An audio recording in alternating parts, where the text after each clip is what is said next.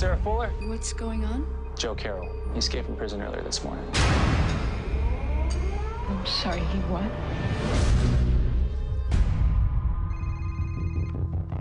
As you may recall, Carroll was convicted in 2003 for the murders of 14 young women who attended the university where he was a professor. Hello, Ryan. It's Director Franklin, FBI. It's been a while. I'm not an agent anymore.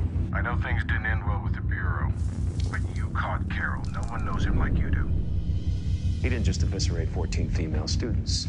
He was making art. He cut out his victim's eyes as a nod to his favorite works of poetry. The eyes are our identity, the windows to our soul. Your being here may raise some eyebrows. The book you wrote. Not to mention my reputation. Who let him have this? Dear Ryan, I enjoyed your book. Have you ever considered a sequel? Best, Joe. Who are the women? We're interviewing anyone who visited Carroll in prison. 112 visitors in the last 2 years, 43 in the last 6 months, 14 visited over 4 times. Drop the weapon! You don't want to do this. Lord, help my poor soul. Everything's gonna be okay. Lord, No. help my poor soul. No. It's been a long time. We're gonna find them. Nothing is gonna happen to you. Where were the guards when he was chatting online? There's one recurring name. You're gonna want to see this. He's been practicing. Carol is teaching him how to become a serial killer. Has anyone been in touch with Carol's ex-wife?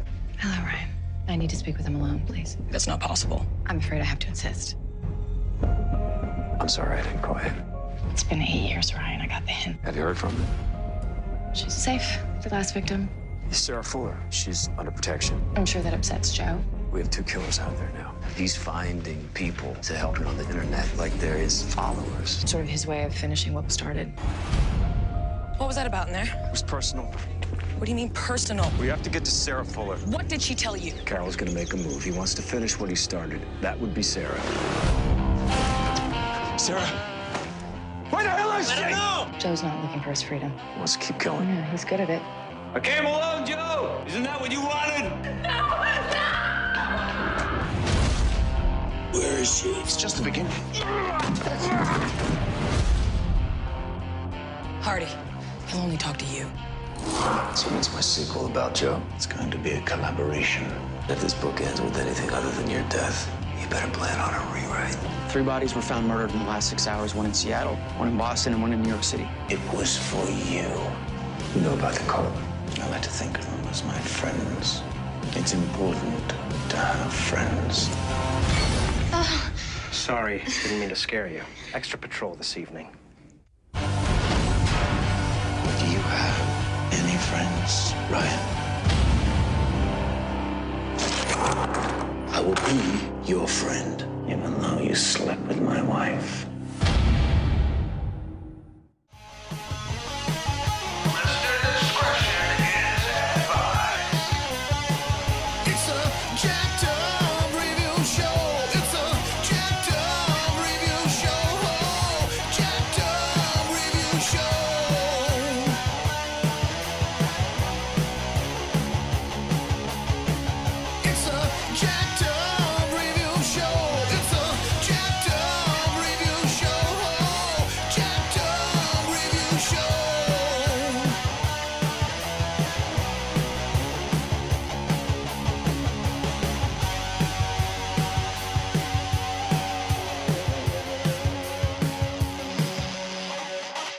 It's your host Sully here, and we are here premiering on the night of Halloween. I got my buddy and filmmaker Elvery Tren Peters on the show. Yo, what's up? Yo, both big fans of The Following. You saw this when it was on. I caught up on the DVD seasons that I missed. Yeah, man. Recently. I was like, why did I not keep up with this show in college? Dude, I literally watched The Following from the day it premiered to the day the final episode, which was supposed to be just the season finale. They didn't find out the show got canceled until after they'd already filmed it. So, which even to this day, it pisses me off they canceled that show because it was really good writing. And then they get Michael Ealy to join the cast. They had just canceled his show, Almost Human. Yeah, I like that show too. Great show too. They canceled that. Like he had Michael Early back during that period, I mean, he had a couple of Barbershop, like, Sleeper Cell. He was the yeah, underground kind of beloved, charismatic dude.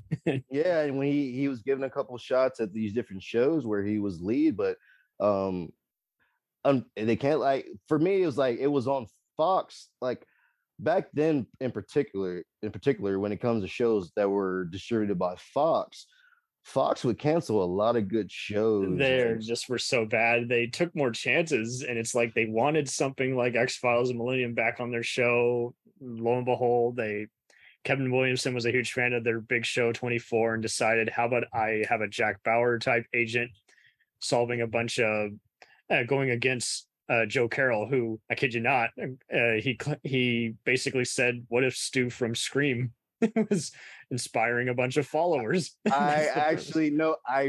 Now you said, I do remember that quote. Yeah, and my pal Ryan T. Richardson on Go Tell Someone podcast was able to confirm with him more. Is like, see, yeah, remember how a 24 episode starts with "the following takes place." That's why we got the title. That is funny.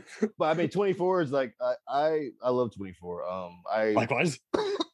That's before we get back to the following. That show, I watched it when it premiered, and I love the first season. I was in the middle of moving during like the second and third season, so I kind of like lost in touch with the show. But by the time the fourth season came back around, I was on it till it ended and came back. But I literally, like, every year I go back, or every year and a half or so, I go back and rewatch that series, because it's just, again, that's just another example of great writing. You had, Manny Cotto, Time Bomb. Yeah, Manny Cotto did a great job on that, producing and writing. Howard Gordon's gone on to big stuff. Homeland. Exactly. Homeland was great. I loved Homeland. I watched that from game to end too. This show has a lot of that same stuff. It's psychological, it's horror, there's a lot of action-packed shootouts, and then there's the crime mystery, and then you got all these actors from like Law and Order. And my other pal, Daniel Ryan, thinking of you, Daniel, was actually at a Comic-Con, and he, for the life of him, I don't know why, a lot of people know about this show, but kind of seem to forget like what it was called. They just kind of remember, oh yeah, the guy Mark Anthony from Rome was in this, or Kevin Bacon, yeah, he was playing a federal agent. And you think of City on a Hill? No, I'm thinking of this other show from earlier, and this is the one. And he couldn't remember the show he was promoting, but he just was always just like enamored by freaking Purefoy from Rome, and so he's like, oh man, he's so funny. Too bad he's playing a bad guy. I mean, but Purefoy, man, like, if you actually watch like his work, dude, he plays he's good at playing the villain. I mean, you give him being a naughty guy, yeah. And like it was with the following, with the first season, the promotion for the first season was huge. Like, I mean, they were really pushing that show, and the first season did great. I mean, the show lasted for 3 years, and it wasn't even trying to be like Criminal Minds so much. It's like trying to be like a whole different kind of, well, like, Criminal Mind, that. And basically gave everyone the permission. Is like, hey, we still want a Millennium type crowd.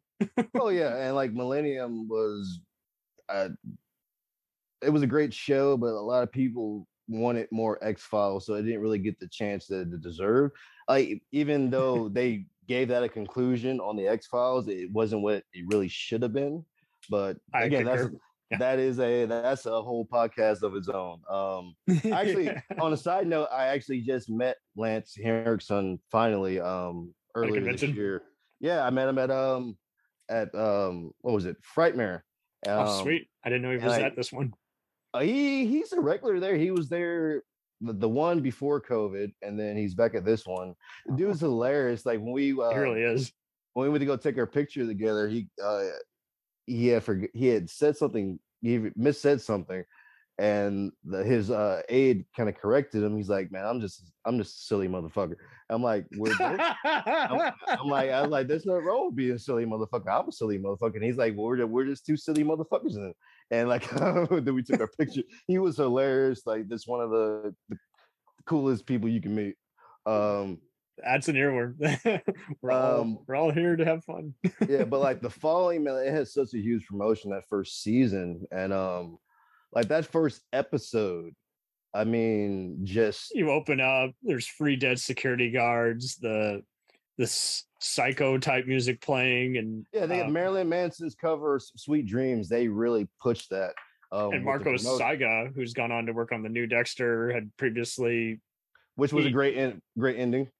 Oh, good. Okay, I haven't seen that one yet. I'll definitely check that new one out. But yeah, he was kind of the go-to TV director, and he did a bunch of other shows. But yeah, he was tired of doing just Vampire Diaries, and Williamson was a fan of his and had him basically be kind of the lead producer and director on this. And I gotta say, they make good use. They go beyond just like the voyeuristic kind of stuff that most of them do. Don't get me wrong; they're all cool formulas in their own right. But like, Criminal Minds will, for instance, show people talking about what's happening while showing the gruesome act happening, and blurring the line between PG-13 and R-rated TV. And here, let's be honest, man. Like you can say fuck on cable TV now. So I mean, everything's it is what it is. Out. Yeah, I mean, if you're paying for cable, I mean, technically by law, only on broadcast channels, like free channels that aren't premium channels, the FCC controls what they say. But technically on premium channels, you could always actually use that kind of language because the FCC actually has no control. It's satellite owned, so even if it's a premium, like for example, USA, FX, channels like that, you're paying. Those are premium channels. You're paying for them. So technically, you get what you're paid for. Yeah, ching, ka-ching. Exactly. But studios have always respected that because with kids and stuff. But nowadays, I'm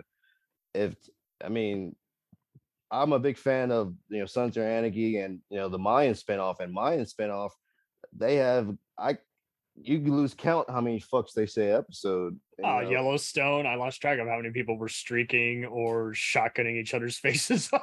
Yeah, like 10 years ago, 10 years on Sons, you couldn't do that, but like now they were afraid that only Comedy Central would do is like after midnight we're showing an uncut classic comedy concert or movie starring Eddie Murphy or and these shows come on like 8-9 o'clock in the at night, and FX is owned by Disney. That makes it even funnier. It's a Disney owned. Disney is R-rated when it wants to be, and yep. And people don't realize that Disney's been making rated R movies for years, but they do it under a subsidiary. Yeah, it was never talked about. Touchstone, what's that? And yep, here we are Disney. now. That's Disney. But what do you think of this cast? You got freaking Iceman, Sean Asmore from X-Men here. You got Jessica Straub, who's gone on to bigger stuff. Yeah, they had a great cast. Like Greg Henry, who's been the go-to in so many Brian De Palma movies. He's always the villain. I mean, like I think back to Payback with Mel Gibson. Man, that guy's always the villain. He is a boss. Billy Brown's the Troy. Is just like in the first free episodes before he gets killed. But I was like, hey, I've seen that guy. Now he's on Sons of Anarchy, and now he's on this other similar show called Hostages. And he was on Dexter. He was on Dexter too. Renee Elise Goldberry, years before Hamilton, is the serial killer's lawyer. And Jabinga Akanabi, who you might know from The Wire, he's Snoop's psycho partner. Yeah, actually, the funny thing is, like, so we just talking about what's his name, who was he was on Dexter. He was on. He actually went from Billy Brown. Yeah, he went from Dexter to Sons of Anarchy, right? And if you remember in season 3 of I think it was season 2 or season 3, the crying serial killer. I think so. Yeah. That's what's maybe his name? Season 4, maybe even. Hold on, I gotta tell you. No, it was I can't remember if it was season 2 or season 3 when it was one of the followers, but he was known as the crying serial killer because he would make you think he was so believable. He had tears and all that, you would think he was innocent, but he was. That's all he had to do is I'm crying. Michael Irby, right? So that's the name. Yes. Irby, right? Okay. He plays Theo, the hacker who's helping. No. Oh, go ahead. I'm sorry. Not the hacker. Okay. Michael Irby's on here. Yeah. Yeah, I can't remember which character he played, but he's always known because his character was like the crying serial killer. He would just like when they had him in. Yeah, he played Sharp, and he was pretending to be a victim's parent, but really it was an excuse to just intimidate him in public. And yeah, he's gone on. I knew him from The Unit back in the day, and then Michael Irby is he's one of the leads on Mayans now. So that's another FX Sons of Anarchy. I got to see that one connection. still. You might have also seen him recently on Barry and the Expanse, but he was Yes, also I on did. Almost Human, and he's just like the go-to. I never know what he's going to do, if he's going to be a guy who's shit talking people or comedic relief or what have you. The following is the first thing I remember seeing him in, and I knew from watching him in that role just how He's going to talented go of an places. actor. Yeah. It's like, I mean, it's not easy. You know, I'm an actor myself, and it's not easy. You're a great always. actor. Thank you. I do try. You don't try. It's in your blood, dude. You're great. But you know, like in that role, I mean, he was able to cry. I mean, like saying he was blubbering and when he was doing those scenes, and it was like a switch. I remember in the scene in interrogation, he's crying. He think he's innocent. Then when they pull out, Why'd you pick me up? Yeah. yeah. Then They pull out the evidence. Damn, it's a switch just like that. I'm like, this dude is amazing. Like that. It's not 1,000%.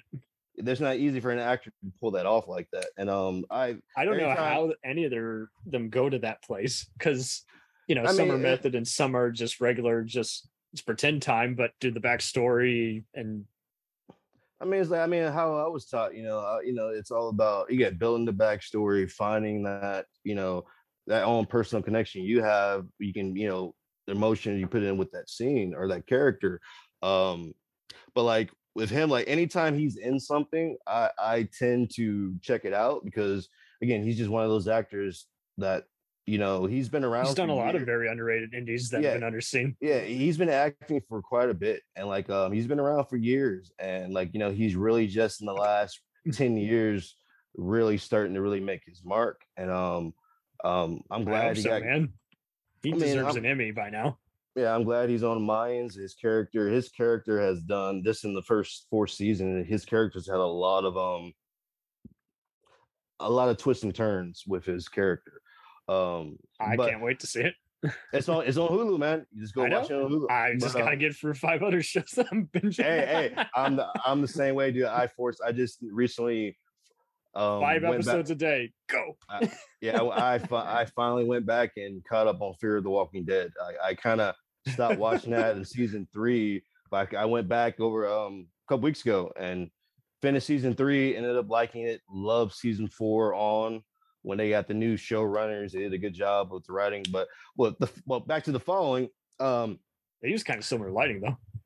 Yeah, like back to the following. Like it was such a great show. Like I've always liked stories about serial killers, the mind of serial killers. The effects that make a person become like that. We were first introduced. We think, man, I think Bacon's character, FBI agent Hardy, he keeps going back and everything, and he's now an alcoholic. He might end up becoming. You're almost afraid that he might be a killer. That's where they were going with that character. The point of the dynamic between Hardy and Ryan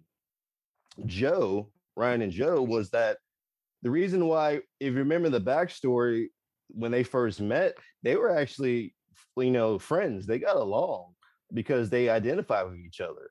And he's in love with the serial killer's wife. When they mess around, and then that's good casting. I was already a fan from her from Justify. I'm like, who is this bombshell? Oh, nice.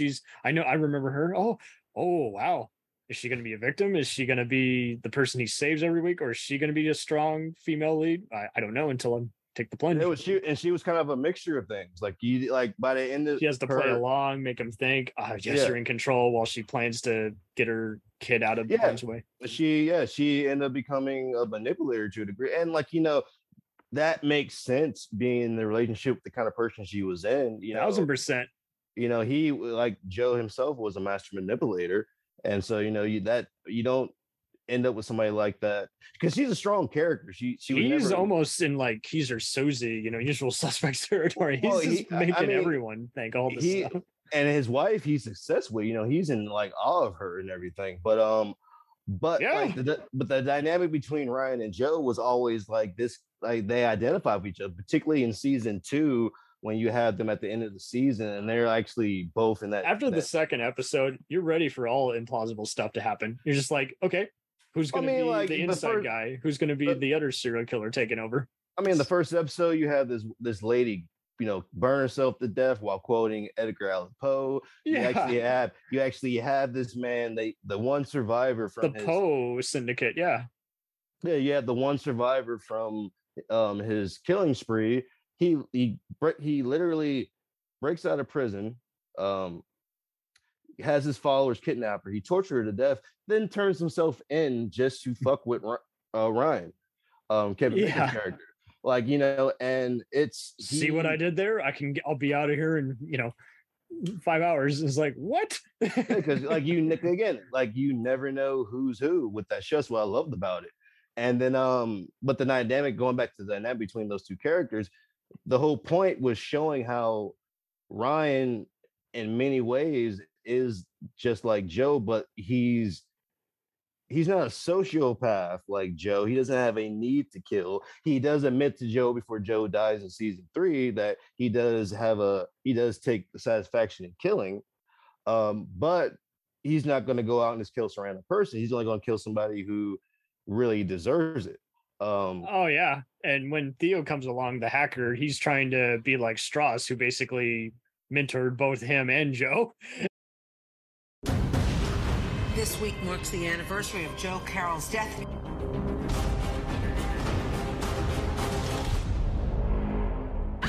6 people were killed. Are these your cult boys or a new fan club? They said Joe Carroll lives. And where is he? Joe Carroll's dead. Don't lie to me. No!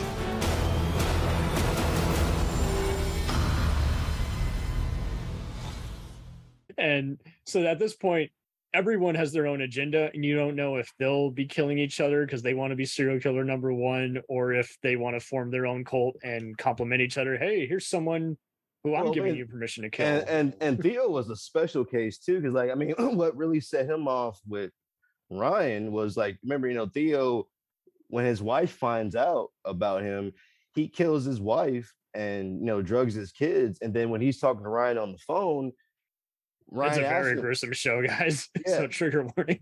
Yeah, this is not for the weak-hearted. This show, even when they don't show anything, it will fuck with your mind. There's one day where I was catching up on episodes. I'm like, I really don't want to watch it right now. I'm really skull fucked from last week. Yeah, because this show really delves deep into the minds of sociopaths and psychopaths. Even the other degrees of it, they'll have the lawyers who are like, I do not want to represent them.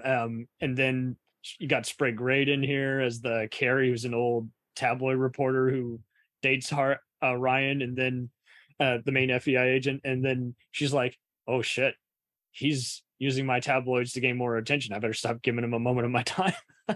Yeah. That's what serial killers have done that in the past. Bundy, Manson, they like using the media that helps them get their message out there. And the FBI is beside itself, because then you got freaking Mike Coulter years before being in the Halo web series, and Luke Cage, here he is the main. Now he's on a similar show called Evil, which deals with serial killers, but here he's a supervising guy, and he loses an eye.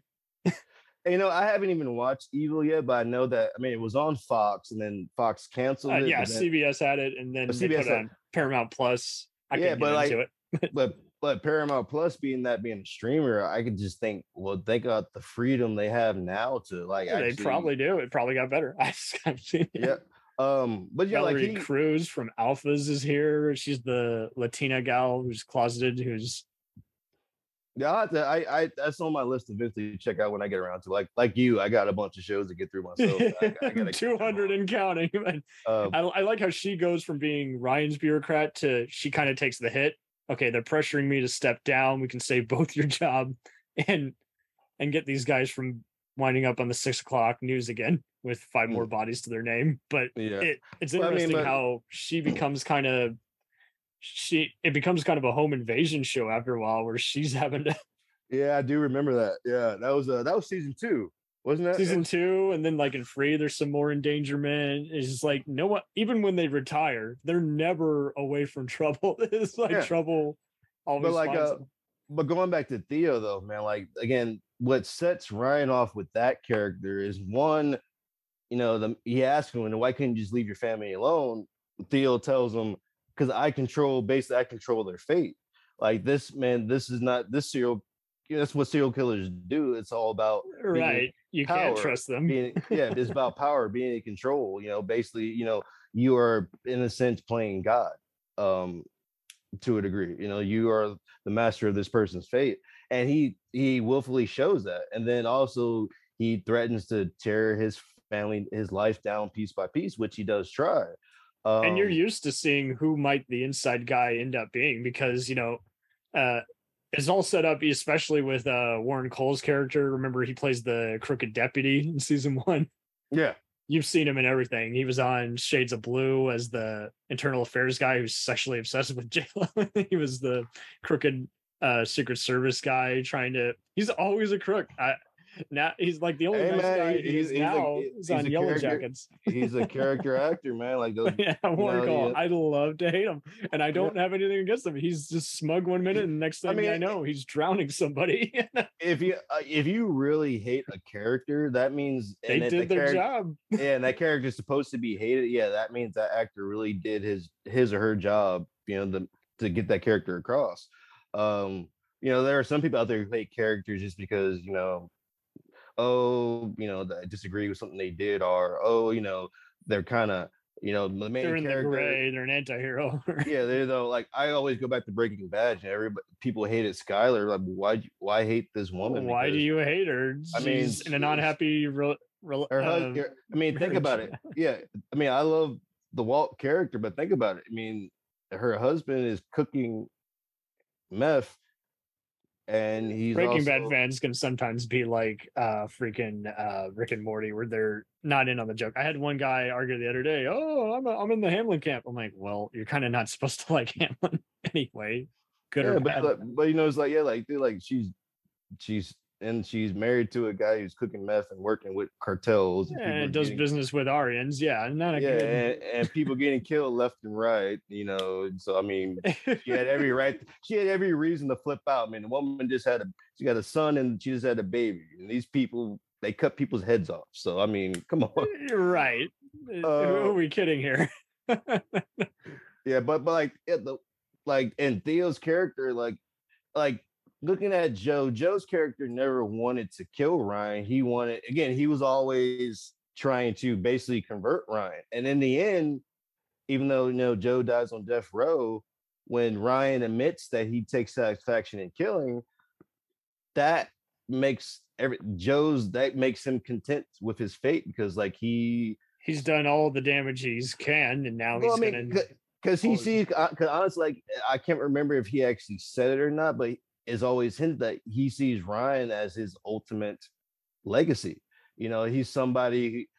He's the one person. When Ryan finally shuts him out, that does actually cripple him to some extent. Because Ryan is the one person he actually identifies with out of everybody on the planet. That's the only person he actually truly identifies with, and Ryan identifies with him too. That's why he hates him so much, because he knows. Especially like going back to season 2, I was saying that I think it was the season finale, when Joe and Ryan were both at the table tied together. They're basically, with his wife. His wife was there too. Basically, they were kind of having like this argument over we're two sides of the same coin when we're really not, but he wants it to be. But in that was the scene where even Claire kind of realizes that Ryan is kind of like Joe, because they identify and agree with so many things. It's just that Ryan doesn't believe in killing innocent people, because that's just crazy. Right. But again, he doesn't mind. In the final episode of season 3, which ended up being the last episode, when he finds out about that freaking whole, Diane Neal, you might know as Casey from SVU. SVU, It's the crooked FBI gal, and she's like, but you're not going to kill me, are you? I'm going to kill you because you're behind all this. Yeah, he finds out there this whole kind of what bureaucracy of high level serial killers and shit. So he's like, he kills her in the hospital, fakes his death. She wants to be basically the #1 FBI supervisor gal and get a promotion by taking all these bribes from these serial killers. It's like, fuck you. And he strangles her in the bed, and and that that's what pissed me off the most about the show being canceled, because that, if you really go back and it could have lasted 2 more years totally, because a show like that, he can't be near his girlfriend, his old girlfriend Claire, who was who was Joe's woman, was in witness protection and had to fake her death originally. It's like, man, it's like all of them had to that show could have went maybe like 5 seasons to tell a complete story, I think, like, because at the end of season 3, that in my mind he's still on the run, probably happier, but lonely. He's out there hunting down these serial killers. Instead of arresting them, he's killing them. That was the whole point. Like, I was going back. He said he implied it before he came back. I can't be an FBI guy anymore. Again, that was the whole going back to the dynamic between Ryan and Joe. I honestly think that's what Kevin Williams was trying to do. Going back, it goes back to 24. I love 24 so there's much. Jack Bauer, then there's Curtis, then there's Tony, then there's Chloe, and going to Jack, right? Jack. He hates everything that he is, and he's the only one who knows how to scrub the floor and use all these dangerous weapons. Yeah, and like he's sacrificed so much just to keep people safe. And yeah, I like just to go on like. The minute he sees a dead body, he'll go on a killing spree. It sets him off. I'll go back to season 7 of 24, and the final episode of that season, Jack basically sums himself down. He says, he believes, there are laws for a reason. Laws should be followed, and there's a purpose for them. But him being the person he says, if I see a terrorist have the bus full of hostages, I can't fully quote it off the top of my head, but he basically says there are procedures. Yeah, but there are procedures for that. There are laws and rules you're supposed to abide by, and you're supposed to. But in his heart, his heart wouldn't allow him to just leave him there and die. He has to try to do something. That sums his character down. Like, yeah, he knows a lot of the shit he's done is wrong. He even says in season 7, he's not proud of it. He's always accepting the minute anyone slaps handcuffs on him. Is like, I'm going to go away for a bit.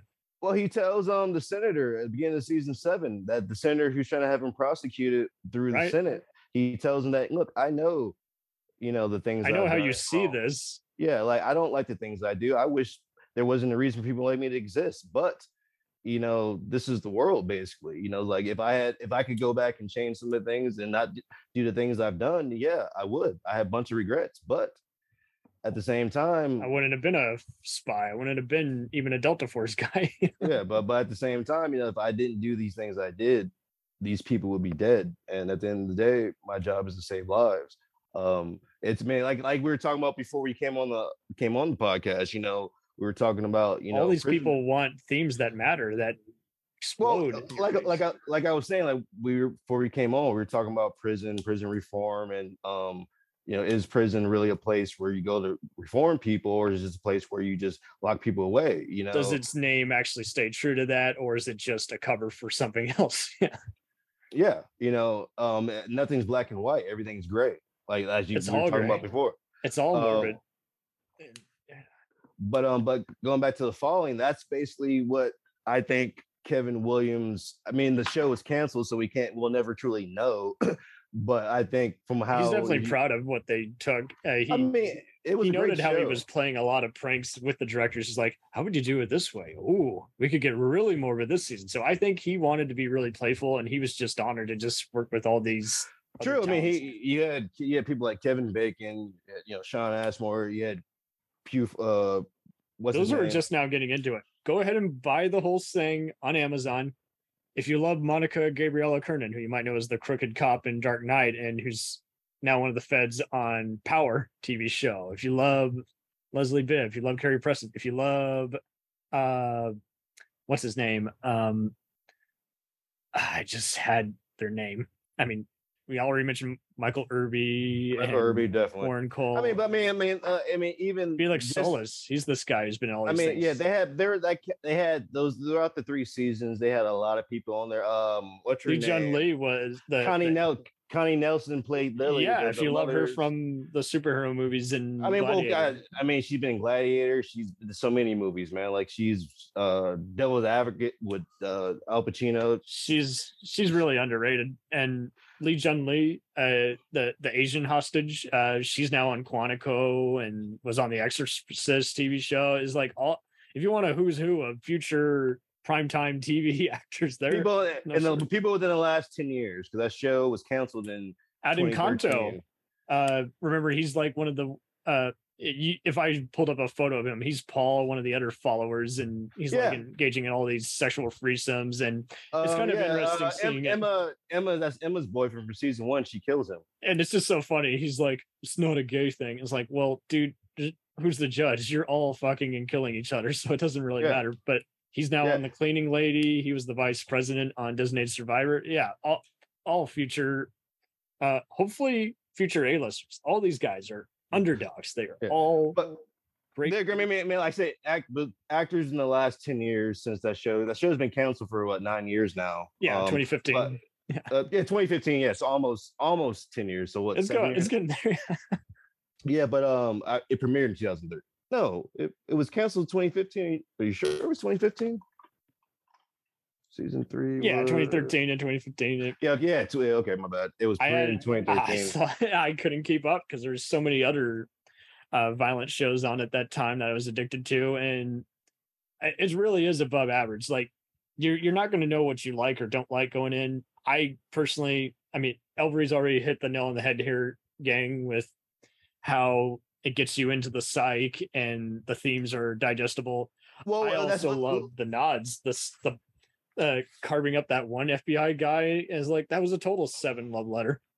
Oh yeah, I mean, come on, man. You feel so sad for him. The actor, without even crying, just his eyes start squinting and his hands start shaking. You're like, I feel just as helpless as him. One of the most fucked up scenes on that show was actually when Sean Ashmore's character Mike, when it actually Lily Connie Nelson's character live streams her killing his dad. Family. Yeah. And he's always at the FBI command and he center ends up killing a bunch of those guys. And he kills her. He straight up murders her. He murders her, and Ryan looks the other way. He's like, I'm not going to report that. I would have done the same thing. Yeah, and he tries to get him not to do it because he doesn't want him to kill someone. He doesn't want him to deal with the darkness that elapses in his soul. He's already Mike had told him earlier that his family already wasn't on speaking grounds, and he now doesn't even know what to feel now that anyone he had a connection to is gone. It's just like, man. But like I said, like you said, like I hit on the nail about the psyche of the show. I mean, that's what I was trying to. That's why everyone likes this. But going back to what I was saying about Ryan and Joe, just to actually put a pin in that real quick, and how the whole, again, we'll never know for sure because the show was canceled, so we didn't get to see the full story. But I really feel like the whole point of that dynamic was setting up, because Ryan, I mean, by the end of, again, the last episode, he's murdering serial killers, and he's not arresting them. He's killing people in cold blood because he feels they deserve it. And he basically goes to the transformation where, like, everything Joe said about him is kind of true. Remember, after Joe dies, he goes to a bar and he literally fantasizes he's having a drink with Joe at the bar. So I mean, like, I remember. Right after Joe's executed. I mean, because when Joe dies, he doesn't admit it, but you can see it in Kevin's facial expressions. He feels he's lost a part of himself. Because again, every hero, he's only taken over his life for who knows how many years. Well, remember, every hero needs a villain, right? Like, a hero is defined by their villain. Right. Batman doesn't exist without the Joker. Exactly. with him, he for the whole time through the first 3 seasons, he wants Joe dead. He wants Joe gone. He wants him out of his life. When Joe actually dies, he there for him. There's actually emotion there, compared to compared to his wife, who's glad he's dead. But yeah, and that shows, like, without that, that counterpart to Ryan, he kind of needs to go find another. So now that, first there's Strauss, and then he finds out about these high level serial killers and, and high level positions. And he's like, I'm going to start going after these guys now. And that was setting him up to be, again, like the antithesis, not the antithesis, but kind of like Joe, but again, like on his same level. Well, yeah, kind of like, basically the anti-hero. He goes from the hero to an anti-hero, which for fans, he's going out there killing. He would practically have to be kind of even like Voight on Chicago PD at this point, where it's like, I can't even call you an anti-hero, but you're doing some bad things. I mean, I don't even really watch that show, but from time to time, but that dude he's just dirty, man. I'm sorry. Like, yeah, no, he's a prick. That's what I'm saying. Is like, you can't call him an anti-hero anymore. No, that dude's just, I mean, one episode he kills the dude. He has to dig his own grave and shit. Like, that's some cold-blooded shit. I know. He's pretty much, he just gets away with it because he doesn't take any bribes like Vic, on the Shield. Now the Shield, boy, man, that's a trip too. That's a podcaster too. Like that show, my mom loved that show. I remember that show. Oh, I'm surprised she got through it. It's morbid. Oh no, like my mom was actually. I remember that she was. I watched it from time to time, but she was on that show. She was a big Michael Chiklis fan when I was a little kid. The most anti-comic. Well, when I was a little kid, me and her used to watch the commish when I was a little kid. So we both been fans of him since then. But the Shield, like that took him to a whole nother level, boy. That opened up all the other doors. Yeah. The Shield's the Shield, and that actually. What's the name? He went to create Sons of Anarchy, started on that show. So yeah, they're technically in the same universe, remember? Because not the same universe, but like what's his name? They are, because remember one of the 49ers gangs. Well, no, like he used some of those things, but they're not the same universe. But he did pay homage to the Shield. Like what's his name? Well, the actors appear, and it kind of gets a little meta because if you look at the prison cells, they're watching what seems to be footage from the Shield. But remember though, what's the name who got blown up on the Shield? He dies the exact same way on Sons of Anarchy. Johnson. Yeah, he has homages. That was the real connection between the Shield and Sons of Anarchy. Because that's what got Sutter his first big writing job, and that since he worked with FX during writing on that show. They always had their number handy. And like you said earlier, everyone always acts like when there's a new crime show, oh, you're doing a takeoff on Breaking Bad or Sopranos. I think every story's been told. Honestly, people don't give Oz much, but it started with Oz, and then you had. I see more Sopranos of Oz on shows like Ray Donovan, Mayans, definitely from what I've seen, and definitely Power TV show. I follow Power from beginning to end. That was a great show. I've watched some bits of the spinoffs here and there. You're gonna love the part 2 and 4. Part 3 is kind of see. So I Ghost his son. So I really hated his son because like a lot of us did, but like you see such a different side. I mean, the kid is. I mean, the actor, he's brilliant, and like he's a great, like I said, if you hate a character that so much, that means the actor's doing a good job. For me, it's like Tyreek. You finally see a different side of Tariq on that one, but I think you'll just love it for Mary J. Blige and Method Man. Oh yeah, I didn't know they could act so well. Oh yeah, Method Man's been acting for years, man. Like go back and watch Belly with he's good in Belly, but he was often like a supporting guy, and like, man. No, like he has some real acting chops, man. He's like he's known for like either the gangster roles or the funny roles. Just brief like 2-part episodes and everything. Yeah, but go back to the Wire. I mean, he was on the Wire. That's where I mainly knew him from outside of his music. I was like, hey, Cheese. Yeah, Cheese. Yeah. But yeah, like it started with Oz, and then you had Sopranos and the Wire, and then so what's the next edgy serial killer show they could do following? Every story's been told. It's just reinvention, right? I mean, everything we have a different hook, have a different quirk. Yeah. I mean, there's so many different, because again, just going into the psyche of those kind of people. I mean, there's so much you can explore with that. I mean, because like with me, like with Janice, right? Like, great serial killer premise.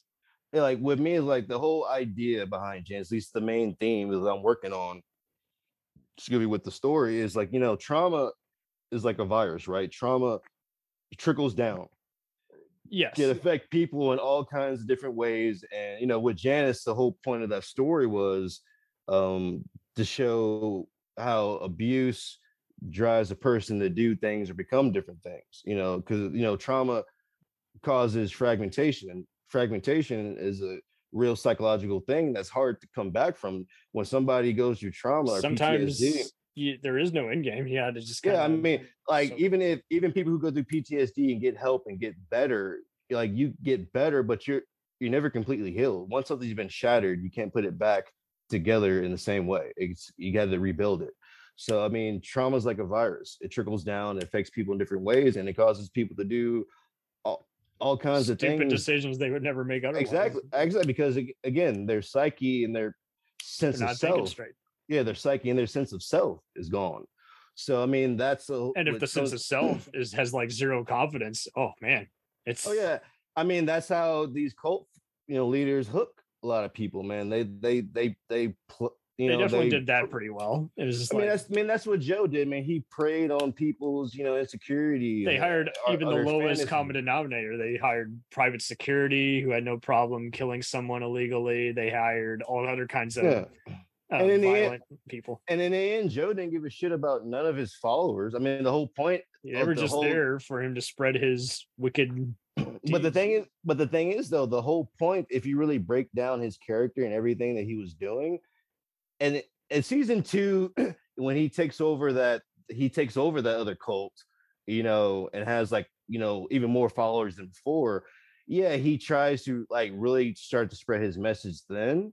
Particularly remember he kills that he has that philosophy, talk with that priest or the preacher, and about and he takes advantage of all the televangelists, and they go right into his trap, and he's like, he's gonna slaughter you on TV, Yeah, but at the end of the day, when it comes to Joe's character on that show, everything he did was all about Ryan. It all revolved around him. Everything he did was rhyme and reason. Exactly. So he didn't give a shit about none of his followers. Like Emma, who was his main follower, who I hated. I was glad when his wife killed her. Because I was there's a plot. If one complaint went on way too long, it's like, okay, I get it. She's gonna fuck everything that moves. Yeah, she's crazy as hell. She would do anything for Joe. She's gonna change her blonde appearance to something more brunette and go out. And the twins, oh my god, dude, that his wife's twins. He's a good actor, but man, that also went on a little too long. Yeah, I mean, I think that's one reason why they killed off one of them like they did, so he can just kind of focus on the mission is half complete. Now I gotta wait till next season. But again, Connie Nelson's character, the mom, Lily, she's the one who really that crazy psycho fuck family there. She was I love that terminology. Psycho fuck.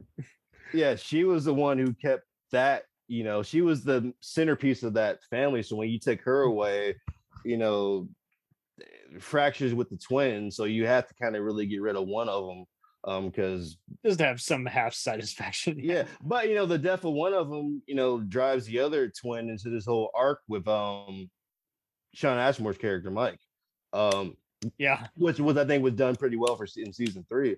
But again, back to Joe's, everything revolved around Ryan. Emma was his main follower, but she was obsessed with him. But even toward the end, she was realizing he doesn't really give a shit about me. He just cares about Ryan and his wife. Again, why she tried to kill his wife, even though he specifically said, "Don't mess with her. Don't do anything to her." But that's what he did. He would prey on their insecurities, like most cult leaders. They're master manipulators. But again, everything was about Ryan. And in the end, all about Ryan. Yeah, and so when they kill Joe off in season 3, and you're thinking, well, damn, you're killing off the main villain, the head guy. I mean, his story's done. When Ryan admits, like I said, to him that he takes satisfaction in killing, and then going back to that conversation they had at the end of season 2, that solidifies everything. He literally remember he has the prison. He has hostages in the prison. He takes over that room, kills the guard, burns his eye out with a stun gun. Oh God, I forgot about that. Yeah. And I love that scene, man, because I was like, damn, like, this that was his thing. He would And cut then out he people's tries to have all eyes. the prisoners fight him. That got a little too Running Man for me, but that was fun. Well, I mean, it's just great writing. And then like when Ryan admits that to him, Pufoy, yeah, Purefoy is just dynamite in this role. This will always be one of his top 10 roles. You see him in that scene just release, like, he all the anxiety, all the angst, because he knows he's about to die, but he feels like he isn't fulfilled yet. Yeah, when Ryan admits he's just getting started. This is the warm up, so to speak. Yeah, but when Ryan admits that, he just lets out this breath, and everything's he's content at that point. He gives up. Ryan punches him, but he just takes and gives up without any fuss. And then he ultimately wins again because Ryan is there when they go to execute him. And when he sees Ryan, he lets out another breath of just letting it go. Because Ryan is his legacy. Yeah, and without the legacy. Now, hopefully the legacy of the show itself does live on. I would love it if someone like I think AMC or what have you just picked it up. So the show is about cults and serial killers, right? The show is, I think, in my opinion, is a cult favorite because fans didn't want the show to be canceled. I mean, they tried to get another network to pick it up to finish it, but if Shout or any of those other Blu-ray companies want to do a Blu-ray remaster, that it's definitely in need of one. It has some cool special features. It has some, like you say, influence on other stuff. Williamson did do a similar show like this that lasted one season called Stalker, but it seems like, I don't know. Guys we grown up with who have. But at the same time, man, you got Kevin Bacon. I mean, like, come on, you get Kevin. Yeah, Bacon. I don't think this he would have gotten City on a Hill had no one seen him. This was Kevin Bacon's very first TV series. Yeah, he had directed episode of his wife Kyra's show, The Closer, but that was which was a good show too. But yeah, this was about it. That was I mean, she's always been a great actor to me, and like that was a good Hearts show. and Souls, Born on the 4th of July, it's great. Yeah, and then of course that transferred into Major Crimes with what's her name from Battlestar and Dances with Wolves. Yeah, that was ended up being a good spinoff of that. But I mean, like, this was his first television show. He didn't do TV at this time, and I mean, like I said, the first we can credit him as one of many film stars who broke the mold. It's like you can exist on both screens. I mean, like I said, the first season promotion for it was insane. The first season had I was losing track of how many networks were doing original stuff. They were trying to keep up with the pay channels. I was just like, whoa. And now back to network TV. And like, now we want to do what the cable shows are doing too. Yeah, I honestly think Fox really dropped the ball canceling this show because like it was just such a good show. I mean, once they take it away, it's like, what do you have other than Simpsons and a few other shows? It's like they don't have enough content after a while, and it's like, well, if you keep canceling it, there won't be. A lot of their, particularly before they sold to Disney, man, a lot of the shows that they were like, distributing, they didn't actually produce them. They were just the distributor. They were just buying them, but like, but of course, with you being the distributor, you're the one who determines if the show gets canceled or not. And like I said, Fox, particularly at that time, if you had to kind of give a show really 2 seasons to really see if it's really worth, doing, like the first season, unless the first season is just like no ratings, it's just no traction whatsoever. Right. I can understand it. But if you have a show, I mean, most shows don't pick up really until the second, really third season. And you mentioned The Shield. What I loved about Sean Ryan's writing on those kinds of shows is he always he never let networks determine when a story ends. He always wrapped it up enough to where you could be satisfied at the end of whatever season. And I think more TV execs got to do that instead of just having a last minute, Prison Break type, plot twist. And you're like, no. And speaking of Prison Break, I love it. I never got into it. That's one of the shows I never got into. I think you'll dig it. It's almost as bad shit as this. I like the actors from the show, but I tried watching when it premiered. It's just for some reason it couldn't get any traction with me. Same here. And much like the following, it had like a lot of people talking shit about it online despite high ratings and user scores. And so I waited till it was all like when they were bringing it back, and I went through it. I was like, this could exist in the same universe as 24 for me.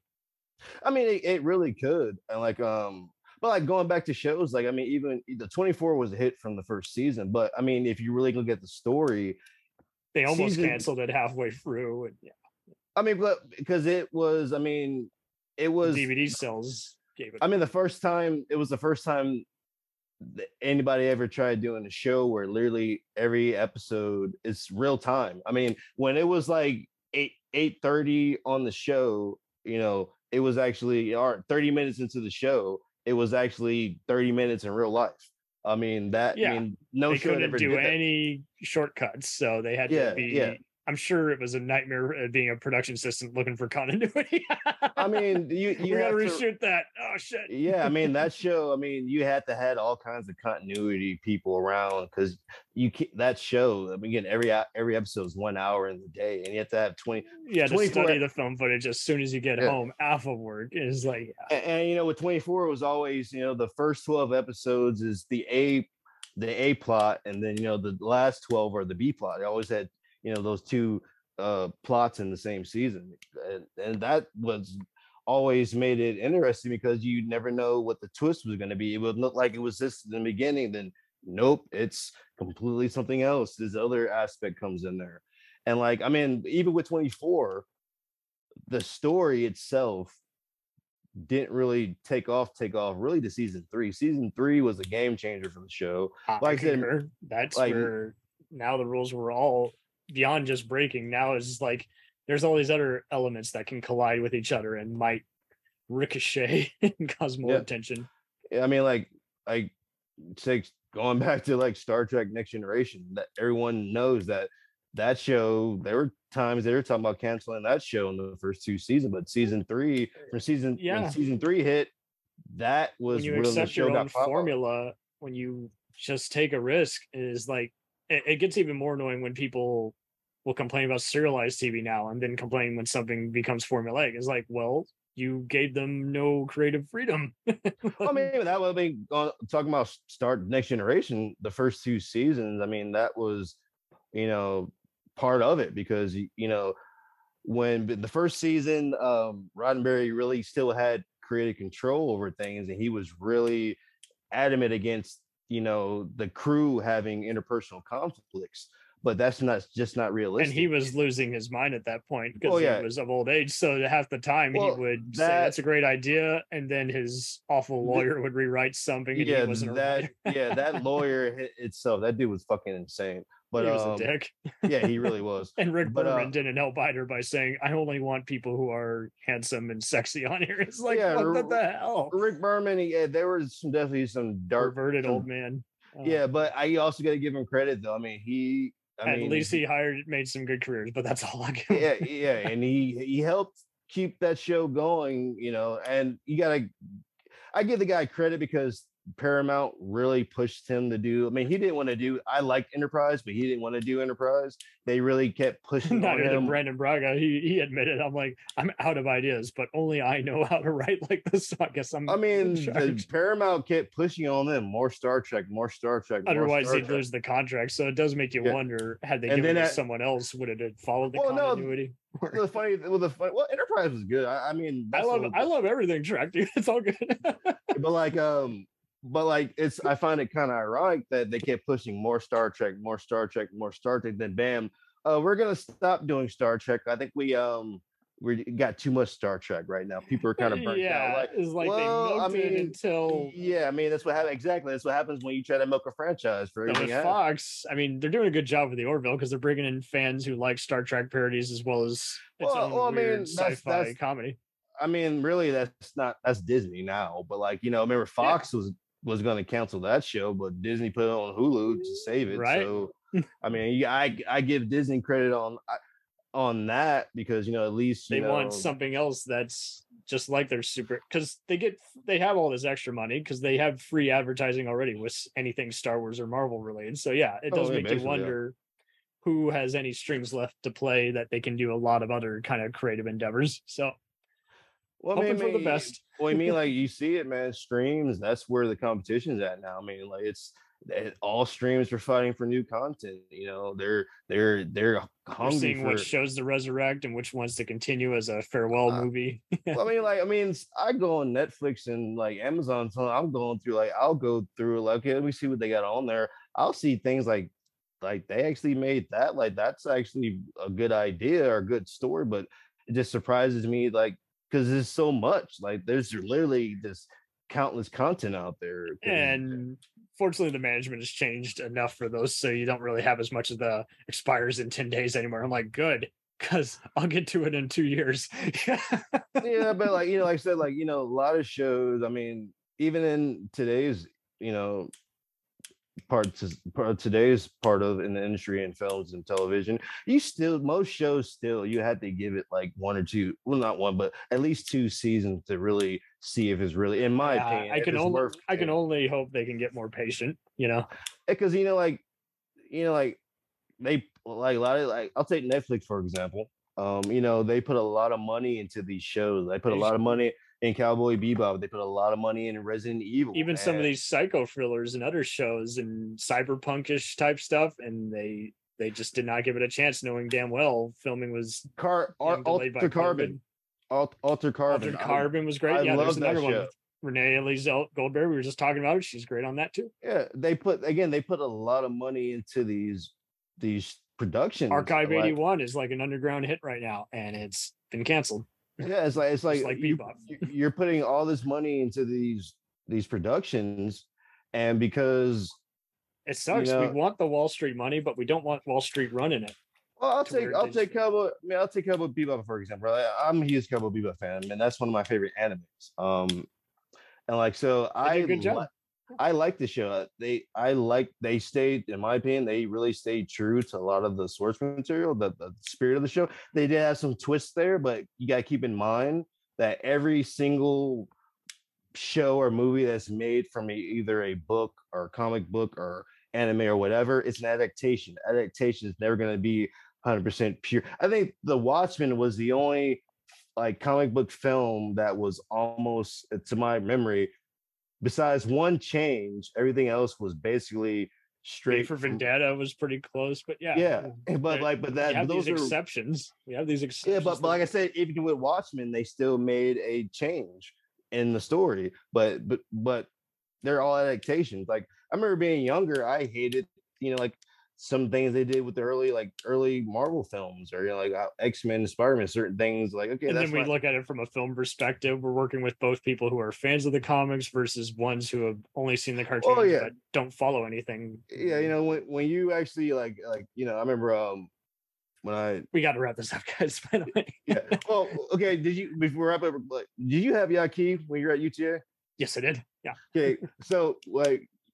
Yaki, like my first week in his class, in his intro class, he says, once you step in this class, basically when you start, you'll never look at films again the same way, film or television. And that's absolutely, once you actually get into film or television or whatever production, you never look at television stories, cinematography. You never did it the same way before you actually became a filmmaker or whatever. No, so you didn't know about how whatever got reduced to what or summarized in this format. You just figured, hey, it's guys with cameras. Yeah, so there's many things like shows and films I go back now. I watched growing up as a kid. Like, okay, that makes sense why they did like that. I didn't agree with it at the time. Or I'll go back and I love that movie as a kid, but look at would it now. Would it work today? Production. Even political correctness, yeah, or even not even that. Like, okay, I love that film, but production was kind of sloppy. Like, they could have done a much better. It was a little workmanlike. It should have been a little more edge of your seat. Yeah, yeah, but again, you never go get films the same way. I don't go into a theater. Like, I still enjoy films, but when I'm watching a movie, I'm analyzing, or television or whatever. I'm analyzing everything. Same. Everyone gets so distracted on what device they're watching it on. It's like, just watch it how you would any other movie or show, but they love to be trivial. Yeah, I think honestly now, as a since I've went to school, did film in school, and then actually now independently, I think I don't actually really enjoy a film until I watch it the second time through, because the first time I'm just same too. We're too I'm distracted by critiquing the everything. details and the other just stuff we've grown up analyzing. So yeah, everyone owes it to themselves to give anything a second chance. So, Yeah, because you never know. I mean, your mind and hopefully your the taste. following gets that. Again, it was a great show, and to your listeners, I mean, people, it's really a good show to go watch. Just particularly if you just a Kevin Bacon fan, like Any again, of this the is actors, any of the psychological warfare, any of the creepiness, any of the frills. You're just yeah. This was his very first television show. It was definitely worth the watch. Again, a lot of actors that we see You now. love Scream. This is like the spinoff that never happened. I mean, yeah, I mean, this is the guy who created Scream. So I mean, it comes from a talented writer. So yeah, check it out. I mean, your listeners here, go check it out. It's a good show. 3 gory seasons, mayhem, and yes, intense themes.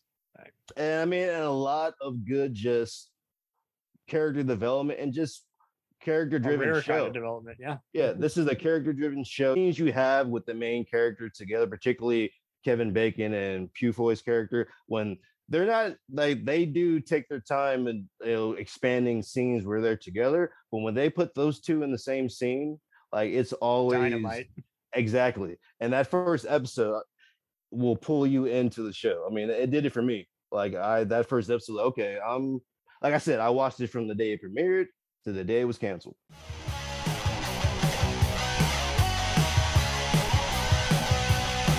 Follow us on the web on Facebook, Twitter, and Instagram. The podcast is available on Podbean, Spotify, iHeartRadio, Anchor, Apple, and anywhere else podcasts are available. Feel free to review our show and leave comments on any of those sites. Thanks a million for listening. It's a jacked up